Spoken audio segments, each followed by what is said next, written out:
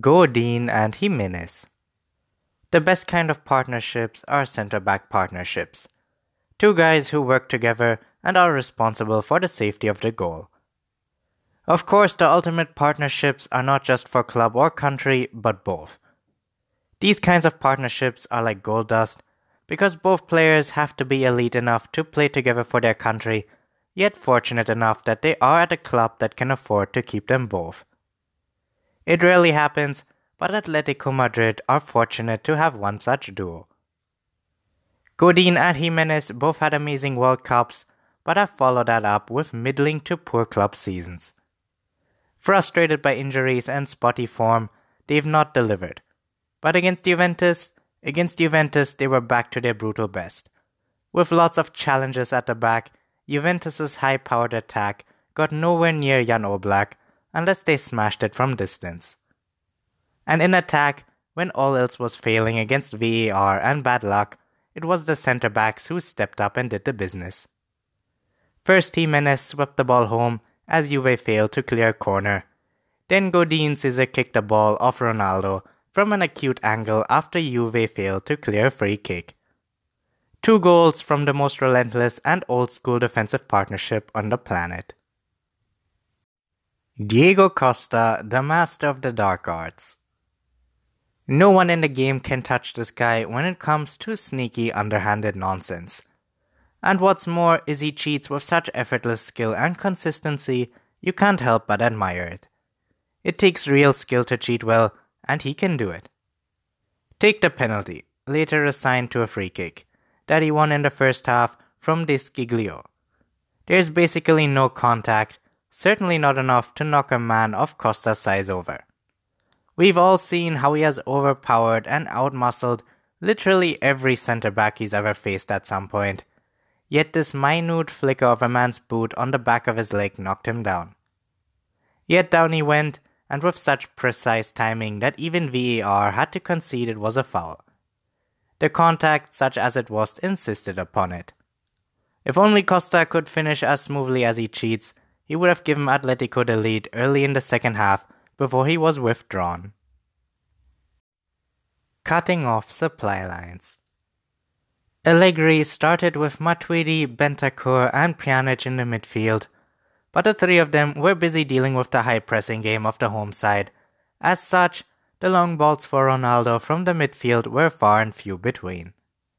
In fact, the Portuguese was so isolated that he regularly dropped deep to receive the ball and initiate attacks. Simeone also ensured that the Dybala-Ronaldo partnership was not allowed to flourish. The Argentinian has the ability to pick out a pass and can be deadly on his day. However, the home side ensured that Dybala had a quiet game too, further piling the misery on Ronaldo.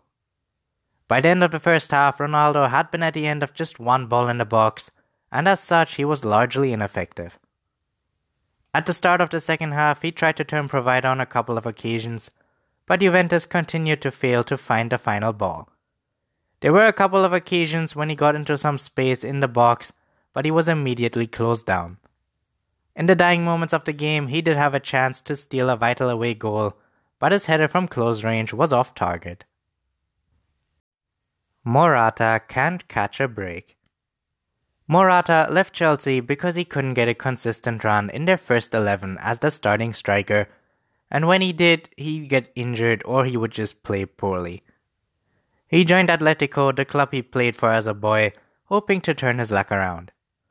Since then, he's had 2 penalties denied by him by VAR, a stunning chip against Real Madrid that got ruled out by VAR, and then against Juventus he came on for Costa, and many would have suspected that his old teammates from Juventus, Chiellini and Bonucci, would dominate and bully Morata.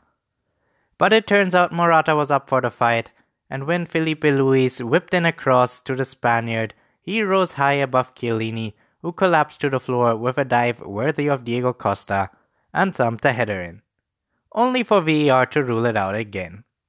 It was an absurd decision, and Morata must wonder what he has to do for his individual luck to turn. Cristiano Ronaldo. Simeone knew how dangerous the Portuguese could be if he was allotted time on the ball, and ensured that there was always someone pressing him whenever he had the ball. As such, Ronaldo never really got a foothold in a game, and whenever he tried to run at people, he had the opposition players covering him well. He did win a few free kicks when the Atletico pressure resulted in a few fouls. However, it was a tactic that largely worked. When Ronaldo failed to influence the game through the middle, he shifted to the wings. But Atletico's speedy fullback stayed disciplined and successfully kept him at bay. Whenever required, the midfielders shifted to the sides and they double-teamed the Portuguese out of the game. Without any space to run into and with someone always breathing down his neck, Ronaldo found it hard to play his natural game in the first half. Even when Juventus tried to play on the counter, the Portuguese was not afforded any space, and as such he had little impact on the game. Without his goal-scoring abilities, Juventus looked blunt in attack, and they lost the game.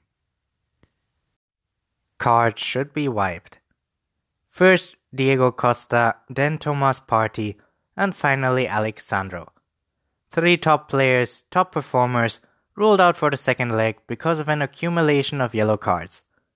Except they effectively just got booked and suspended for that because their earlier infractions were literally last year. It's absurd that players can incur suspensions and so dramatically alter ties. Watch Juve try to make a comeback without their Brazilian left back. It won't be easy. Simply for getting a yellow card in the first knockout match of the tournament. They really need to change this rule. Atletico showed their resolve. Atletico Madrid are one of the biggest losers in European football. Few sides routinely find a way to lose big games as often as Atletico. Benfica are perhaps the only side who can outdo them, whilst Juventus do run them close in terms of losing finals, but their dominance of the Italian league means they can't really be branded like Atletico. Atletico had VAR rob them twice, once correctly, once not so, of a massive momentum-altering moment in the game. This was a game they were dominating, yet Juve had a host of elite stars, including Ronaldo, who has scored 22 career goals against them. You could just sense the Juve goal and Atletico collapse coming. And then it didn't. If anything, Atletico got better. They snapped into tackles harder, they passed the ball with more intent, and they ran Juve on the break repeatedly. Griezmann and Saul wielded supreme authority and control in the middle of the park, and Juve's high-powered attack was mostly starved of service. Then their centre-back stepped up, scored 2 goals, and suddenly it was 2-0. Atletico turned potential collapse into glorious triumph. An extreme validation of Diego Simeone's mentality, methodology, and a massive example of the resolve he's given the team.